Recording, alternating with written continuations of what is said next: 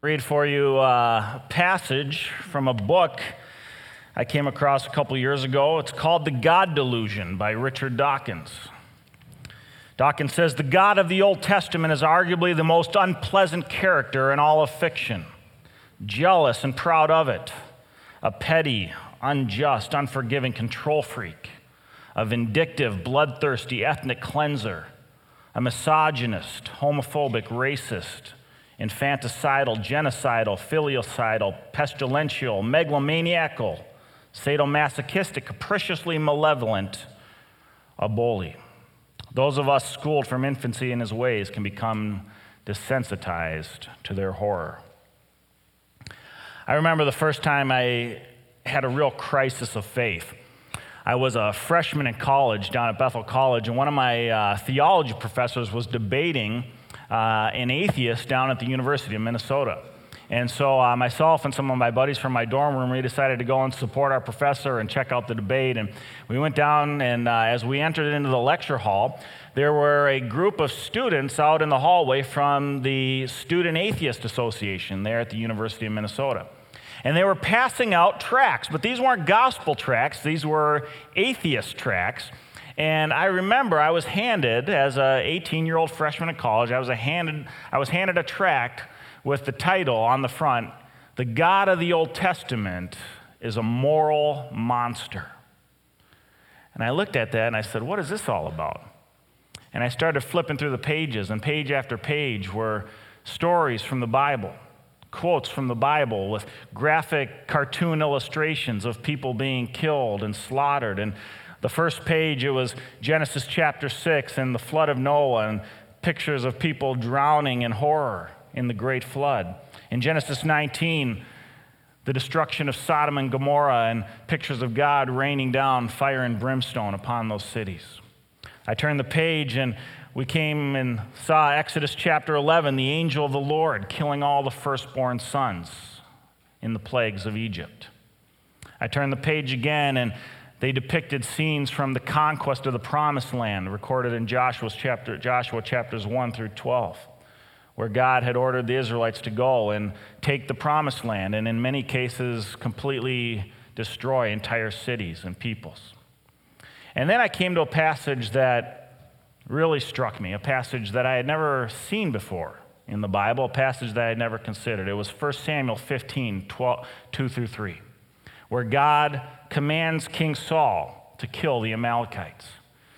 He says, this is what the Lord Almighty says, I will punish the Amalekites for what they did to Israel when they waylaid them as they came up out of Egypt. Now go, attack the Amalekites and totally destroy all that belongs to them. Do not spare them. Put to death men and women, children and infants, cattle and sheep, camels and donkeys. And then on the bottom of this page in this atheistic tract, there was a big, bold statement.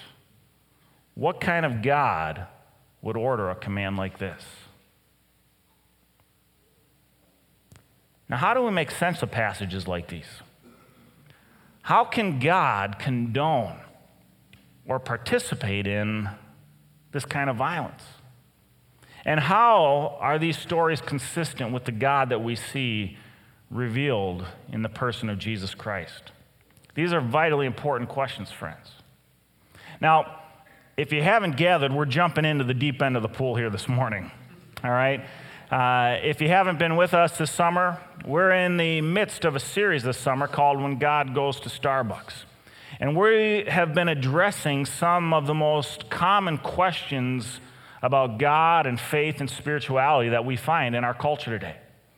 And you know, during the month of May, we asked you to submit your questions that you have often encountered out in the world talking with people about questions of faith. And one of the questions that came in a number of different ways, but one of the most common questions that we received was, why does God seem so angry and violent in the Old Testament, and yet in the New Testament we see God, a God of grace and love and forgiveness?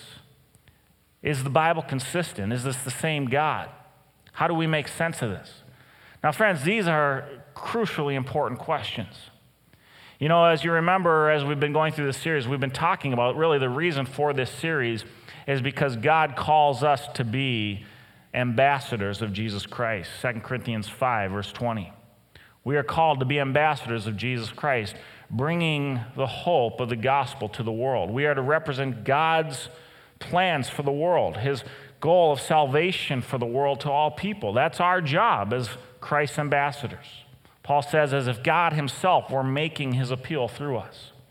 And so when we go out into the world to represent Jesus Christ, we need to be ready to respond to these difficult questions that may come to us. 1 Peter 3:15, Peter tells us to be ready always with an answer, a reason for anyone who asks us to give the reason for the hope that we have. And you know, friends, when it comes to questions of faith, there are few more difficult questions than the one we're going to look at here today. Is God Old Testament judgment and wrath, or is he New Testament grace and love? Now, if you recall, during our series, I've argued that there are really three foundational questions that this entire series rests upon. And every theological issue, every question we're addressing rests upon these three core questions. Is there a God? Number two, has God spoken? And if so, number three, will we trust him and will we obey? Friends, those three questions, that's the bottom line on every issue in life. It's the bottom line on every social debate. It's the bottom line on every apologetic question of every theological issue. The bottom line is, if there's a God, and if God has spoken and revealed truth, the only appropriate response for us is to simply trust him and obey. Now, we're not going to, again, spend time looking at those first two premises this morning. The reality of God, the reality that he's spoken. We're going to assume today that those things are true, and I believe the evidence for those first two premises is overwhelming. The existence of God, the fact that God has spoken, that he's revealed himself to us in his word, the Bible, and in the person of Jesus Christ. I believe the evidence for those things is overwhelming. And if those 2 points are true, then we must ask, will we trust him? Will we obey? And will we trust him and will we obey even when it comes to these very difficult and challenging topics, like the one we're exploring this morning? How do we make sense of God's wrath and judgment in light of his grace and love? What can we say about these questions? Now,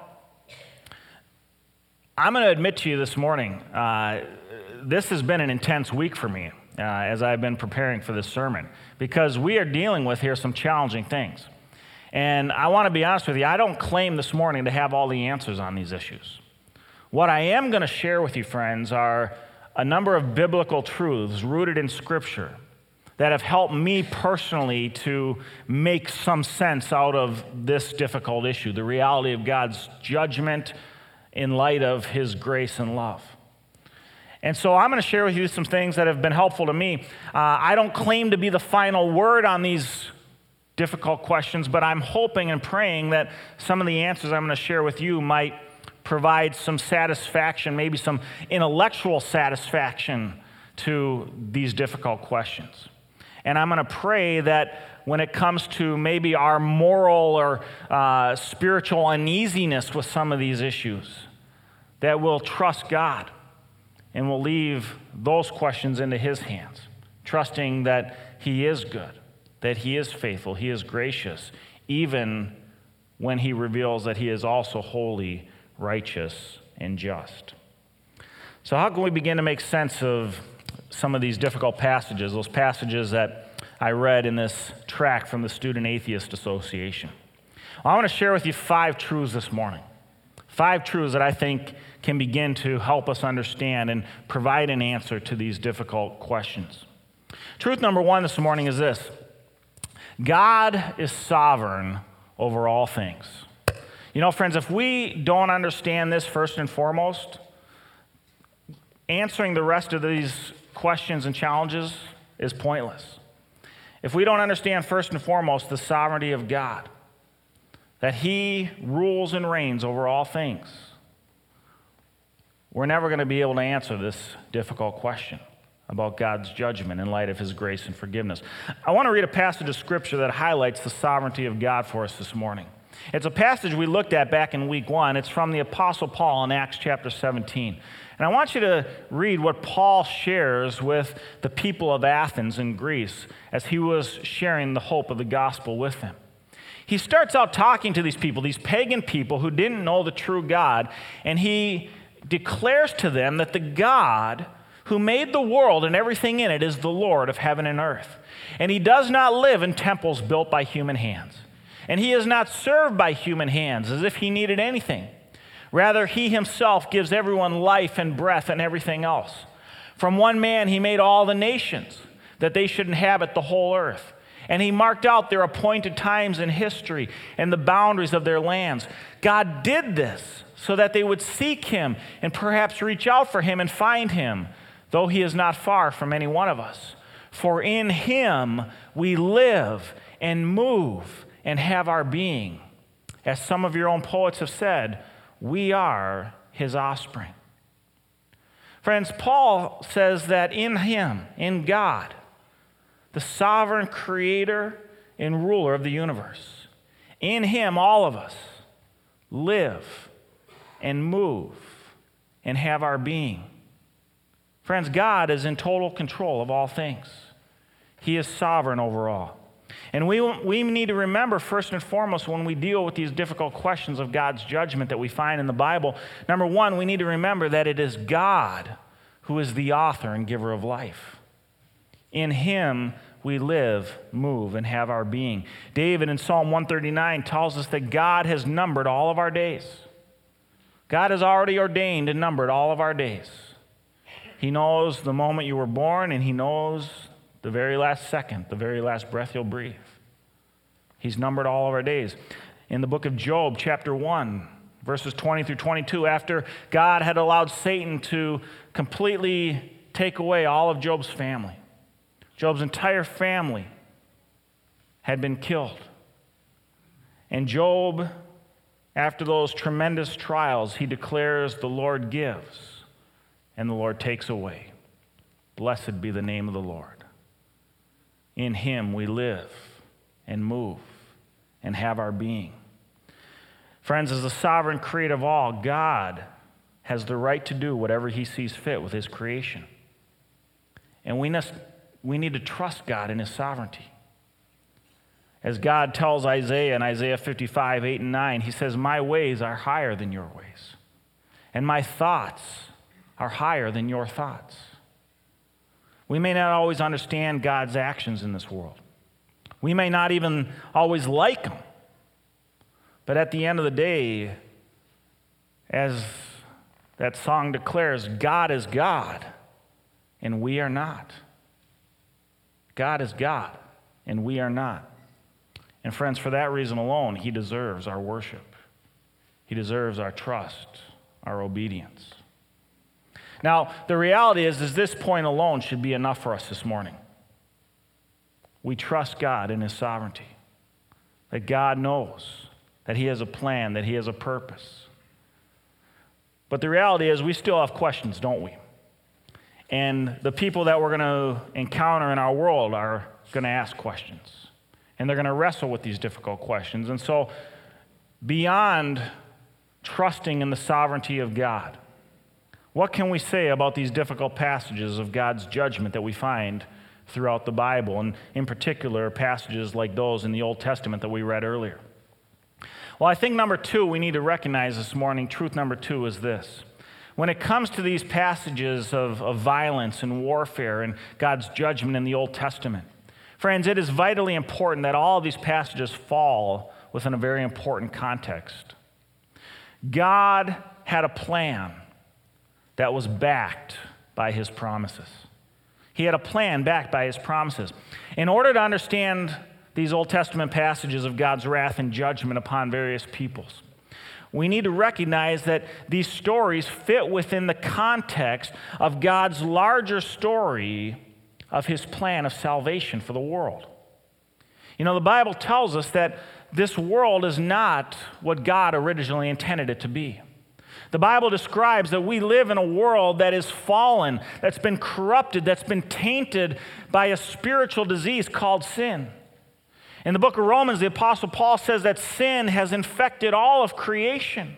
It's affected all things. It's affected you and me. It's affected us spiritually in that it separates us from our holy Creator God. It affects us emotionally. It affects us physically. It affects our relationships with other people. Sin has affected the natural world. It's brought disease. It's brought sickness. It's brought death into the world. Sin has affected all things, the Bible says. And Paul in Romans chapter 8, Paul says that all of creation groans waiting to be liberated from its bondage to this decay, this present age that we find ourselves in, this fallen condition of God's creation tainted and affected and infected with this spiritual disease called sin. But friends, the good news of the Bible, the good news of God's entire story is that God had a plan. God had a rescue plan to free us from our bondage to this decay, to liberate us. And God made specific promises to us all throughout Scripture. God had made specific promises that He would fulfill in order to bring about His rescue plan of salvation for the world. It's very interesting when you look at some of the promises of God found in the Bible. The very first promise is found in Genesis 3:14 through 15. It's called the Proto-Evangelium, or the first gospel.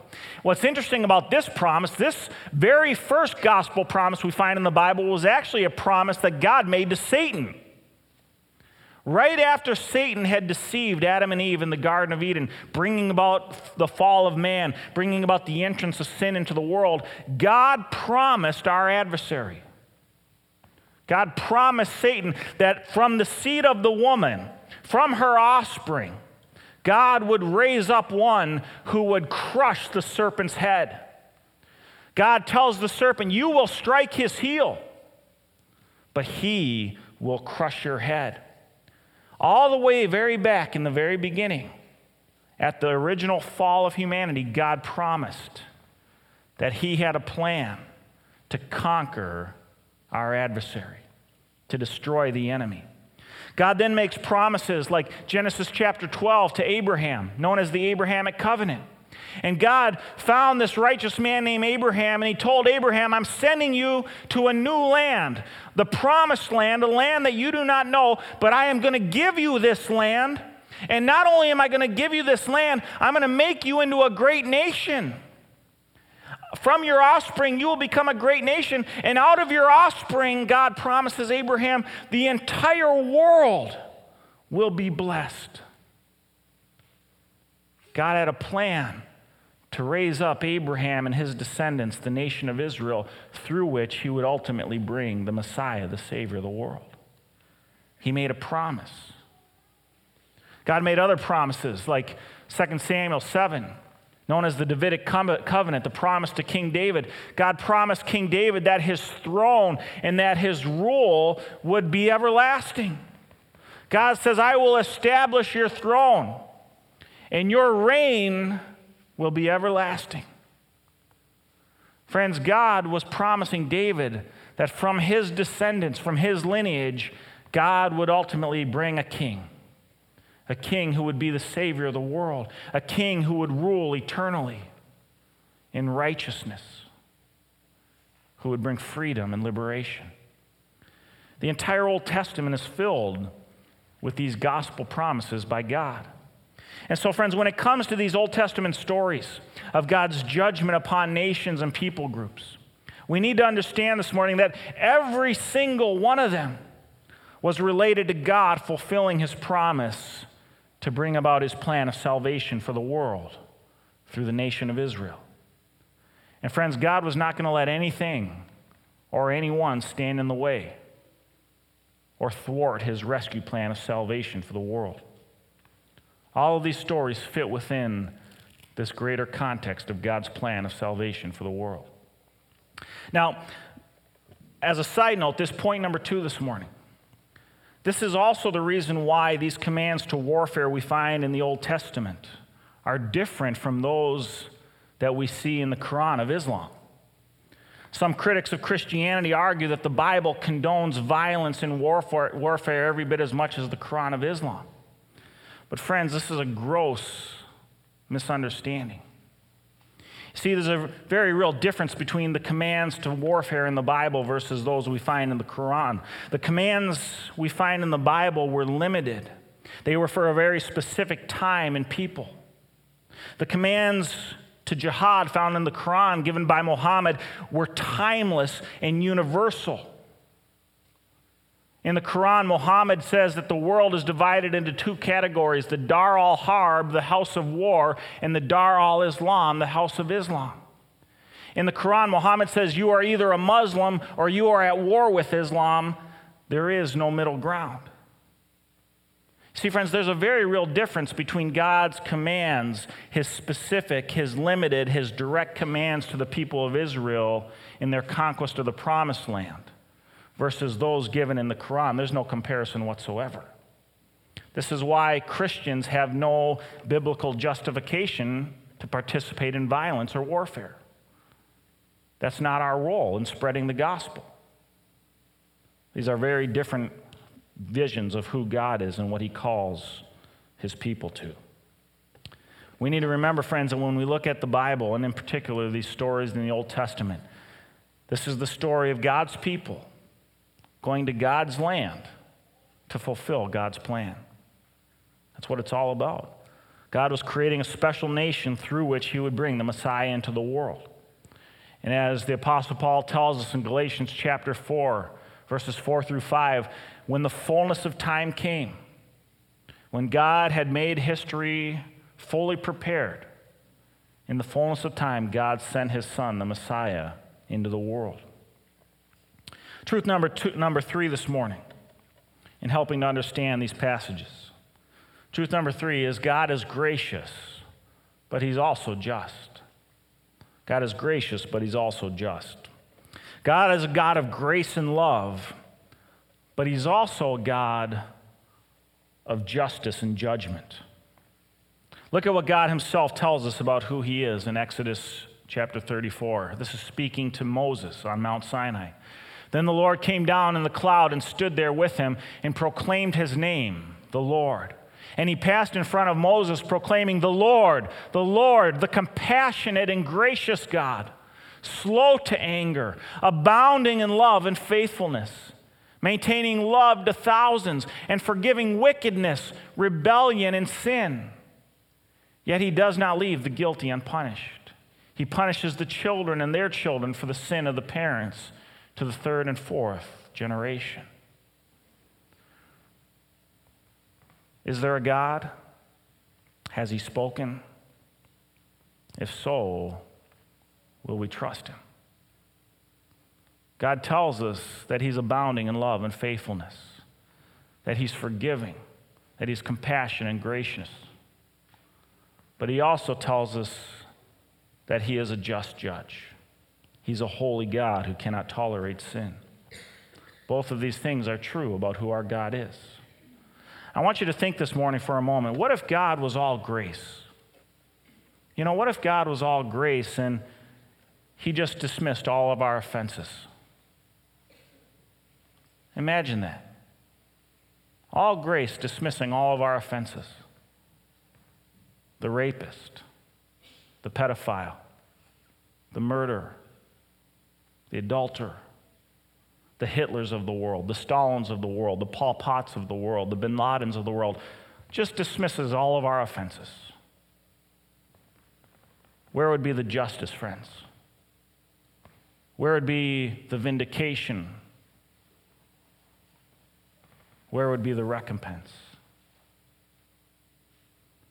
But friends, what if God was all justice? If God was all justice, he would become a legalistic taskmaster. And the reality is none of us would have a chance. Romans 3:23, for all have sinned and fall short of the glory of God. The Bible tells us the good news that God is both a God of grace and at the same time, he's a God of justice. And for that, he's worthy of our praise. Now, what's important to understand is when it comes to these various Old Testament stories that we're considering today, in each and every one of them, Both of these aspects of God's character are present. In every single episode, we see in each of these God's grace and his judgment. Take the conquest of Canaan, the promised land, for example.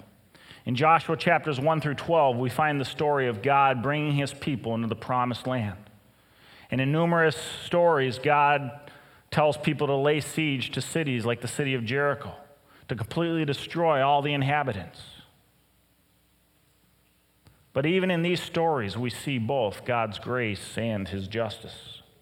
Remember, friends, judgment itself is the result of sin against a holy God. God is not in the judgment business, he's in the forgiveness business, but God is holy and he will judge sin. And in the stories of the conquest of the Canaanites, what we see here is God using Israel as his instrument of judgment against the sin of the Canaanites. And friends, when it comes to sin, on that account, the Canaanites were clearly guilty. The Canaanites were some of the most wicked and perverse people in the history of the world. Take a look at what God tells the Israelites before entering the promised land. He says, when you enter the land the Lord your God is giving you, do not learn to imitate the detestable ways of the nations there. Let no one be found among you who sacrifices their son or daughter in the fire, who practices divination or sorcery, interprets omens, engages in witchcraft, or casts spells, or who is a medium or spiritist, or who consults the dead. Anyone who does these things is detestable to the Lord. Because of these same detestable practices, the Lord your God will drive out those nations before you. Friends, God was not arbitrarily deciding to eliminate the Canaanites. He was judging them because of their wickedness and their perversion and their rebellion against him. I mean, these were evil people. These were people who were engaged in various occultic practices. They were engaged in pagan ritualistic prostitution. They were engaged in child sacrifice on a massive scale. Archaeologists, for example, have excavated the city of Carthage, the Phoenician city of Carthage. The Phoenicians were Canaanites. Archaeologists excavating in the city of Carthage have uncovered tens of thousands of charred remains of infants, newborn babies, that were sacrificed to the pagan gods of the Canaanites. Friends, these were evil, perverse people.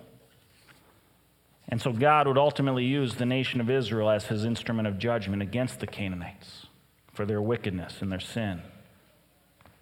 But I want you to keep something in mind this morning. God is a gracious God, and his heart is for people.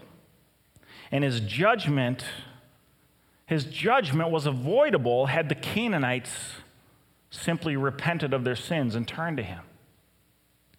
And they had plenty of opportunity to respond to God's grace. Number one, these people knew God through his general revelation.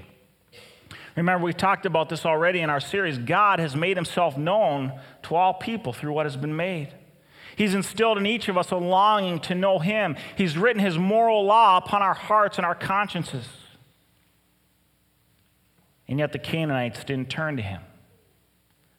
The Canaanites had heard of God's mighty deeds for Israel during the Exodus.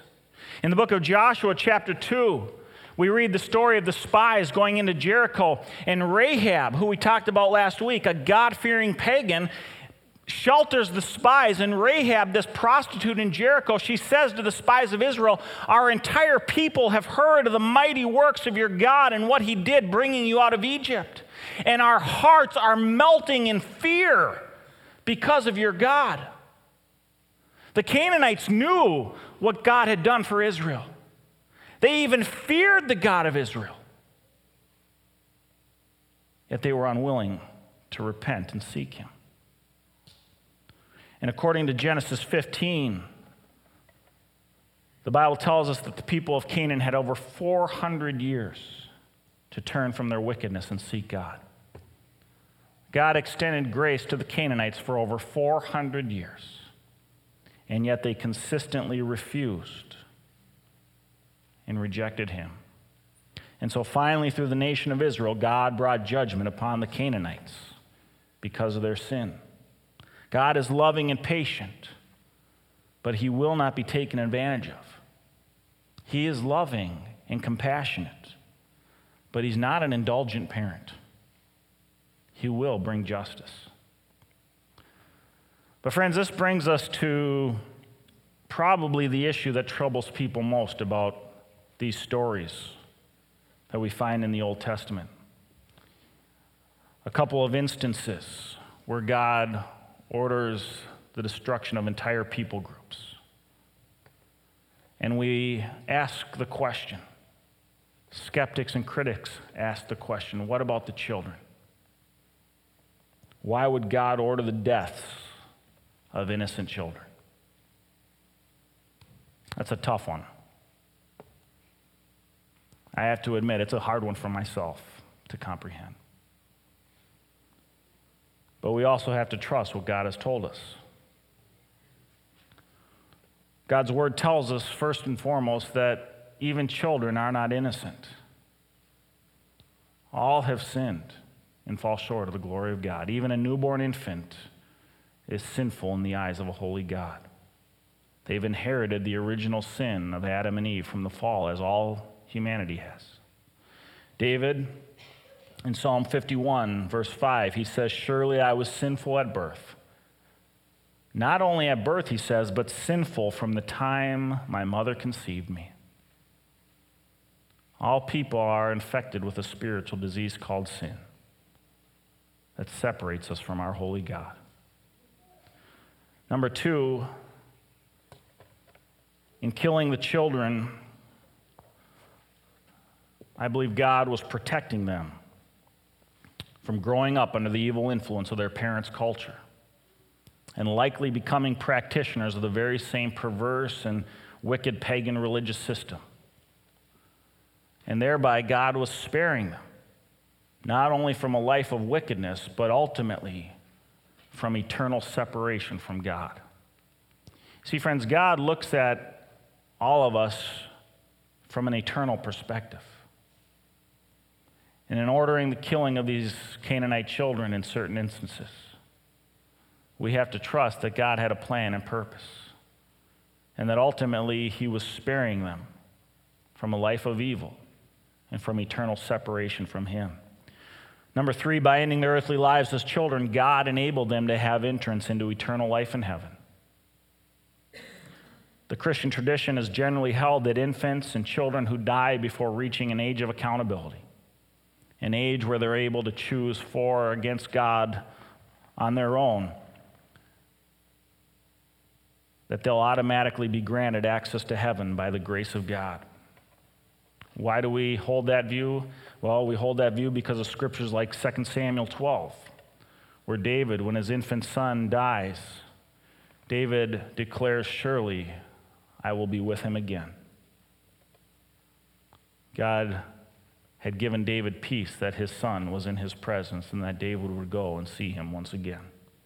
In Luke 18, verse 16, Jesus says, "Let the little children come to me, for the kingdom of heaven belongs to such as these." And so, throughout the history of the church has acknowledged that infants who die without ever having the ability to choose for or against God themselves, because of God's gracious love, will be welcomed into the arms of our Heavenly Father and experience eternal life in heaven. And so, friends, when we talk about the destruction of the Canaanites and God's commands to kill even the infants and the children, while these are hard for us to understand, and while we might wrestle with these, and they tear at our guts trying to make sense of these stories, we need to trust that God is faithful, that he's gracious, and even in these difficult instances, that God in his grace and love welcomed the littlest of these into his presence. Truth number 4 on this issue this morning: God's justice is not partial. Friends, God is not biased when it comes to his righteous standards. He judges all people equally and fairly. Now, there have been certain liberal theologians and scholars throughout history who have made the argument that the Israelites simply wrote these divine commands into the Old Testament to provide some kind of divine justification for their conquest of the Promised Land. These are people who have a very low view of Scripture, that Scripture was just written by human authors. They don't believe that these stories, that these words were the divinely inspired truths of God. The problem with this view is that it defies not only the biblical testimony, but also the historical record. See, friends, while God used Israel as his instrument of judgment against the wickedness and rebellion of the Canaanites, God ultimately judged Israel by those very same standards. God played no favorites with Israel when it came to their sin. Take a look at 2 Kings chapter 17. A summary of God's judgment on the nation of Israel. They forsook all the commands of the Lord their God and made for themselves 2 idols cast in the shape of calves and an Asherah pole. They bowed down to all the starry hosts and they worshiped Baal. They sacrificed their sons and daughters in the fire. They practiced divination and sought omens and sold themselves to do evil in the eyes of the Lord, arousing his anger. So the Lord was very angry with Israel and removed them from his presence. Only the tribe of Judah was left. And even Judah did not keep the commands of the Lord their God. They followed the practices of Israel that they had introduced. Therefore, the Lord rejected all the people of Israel. He afflicted them and gave them into the hands of plunderers until he thrust them from his presence. Friends, when Israel persisted in their sin and rebellion against God, God used other nations as his instrument of judgment against them. And friends, please understand this. God still judges sin in the lives of people today. We're going to talk more about this reality next week, but for now, it's enough for us to recognize that God plays no favorites. He is a holy God. He is gracious, but he will bring judgment upon unrepentant sin. And this reality should compel each of us to examine our hearts and our lives. Are we living in line with God's will? And if not, will we turn back to him in repentance? Lastly, this morning, truth number 5. In Jesus Christ, God's grace and justice is most clearly displayed. Critics and skeptics often argue that the Bible is contradictory, that it portrays 2 different views of God between the Old Testament and the New Testament.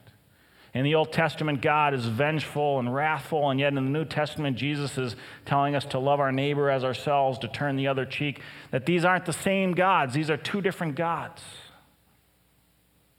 But friends, again, this is a gross misunderstanding of the nature and character of God as he's revealed it in Scripture. The God we see in the New Testament is the very same God we see in the Old Testament. There is no inconsistency. In Jesus Christ, we see both the grace and the justice of God. Most prominently, we see God's grace and justice in the cross of Calvary, where Jesus paid the penalty for our sins, where Jesus bore God's just judgment for sin on our behalf. Take a look at what the prophet Isaiah declared prophetically about the crucifixion of Jesus Christ and what he did for us on the cross. He was pierced for our transgressions. He was crushed for our iniquities. The punishment that brought us peace was on him, and by his wounds we are healed. We all, like sheep, have gone astray. Each one of us has turned to our own way, and the Lord has laid on him the iniquity of us all. At the cross, friends, we see both the grace of God and the justice of God at the same time in the person of Jesus Christ. For all have sinned and fall short of the glory of God. For the wages of sin is death, but the gift of God is eternal life through Christ Jesus our Lord. Justice, the penalty for sin, must be paid. Grace, as the classic song goes, Jesus paid it all. All to him I owe. But also remember, friends, Jesus is coming again. And when he does, we'll see God's holiness, his justice, his judgment against sin once and for all when Jesus comes to bring an end to this present age. And friends, this final judgment will be the most fearsome experience of God's justice the world has ever seen. It'll make those stories of the conquest of the Canaanites look like an episode of Sesame Street. Jesus is coming again to judge sin and wickedness. Revelation 19. I saw heaven standing open, and there before me was a white horse whose rider is called Faithful and True. With justice he judges and wages war. His eyes are like blazing fire, and on his head are many crowns. He has a name written on him that no one knows but he himself. He is dressed in a robe dipped in blood, and his name is the Word of God. The armies of heaven were following him, riding on white horses and dressed in fine linen, white and clean. Coming out of his mouth is a sharp sword with which to strike down the nations. He will rule them with an iron scepter. He treads the winepress of the fury of the wrath of God Almighty. On his robe and on his thigh he has this name written, King of Kings and Lord of Lords. And I saw an angel standing in the sun who cried in a loud voice to all the birds flying in midair, come gather together for the great supper of God, so that you may eat the flesh of kings, generals, and the mighty, of horses and their riders, and the flesh of all people, free and slave, great and small. Then I saw the beast and the kings of the earth and their armies gathered together to wage war against the rider on the horse and his army. But the beast was captured, and with it the false prophet who had performed the signs on its behalf. With these signs he had deluded those who had received the mark of the beast and worshipped its image. The two of them were thrown alive into the fiery lake of burning sulfur. The rest were killed with the sword coming out of the mouth of the rider on the horse. And all the birds gorged themselves on their flesh. Friends, God's word is clear. Jesus will one day eradicate sin and rebellion completely. And when he does, he's going to judge all people one last time. But the consequences of this judgment will be eternal. Take a look at Revelations 20, 11 through 12 and 15. Then I saw a great white throne and him who was seated on it. The earth and the heavens fled from his presence, and there was no place for them. And I saw the dead, great and small, standing before the throne, and books were opened. Another book was opened, which is the book of life. The dead were judged according to what they had done, as recorded in the books.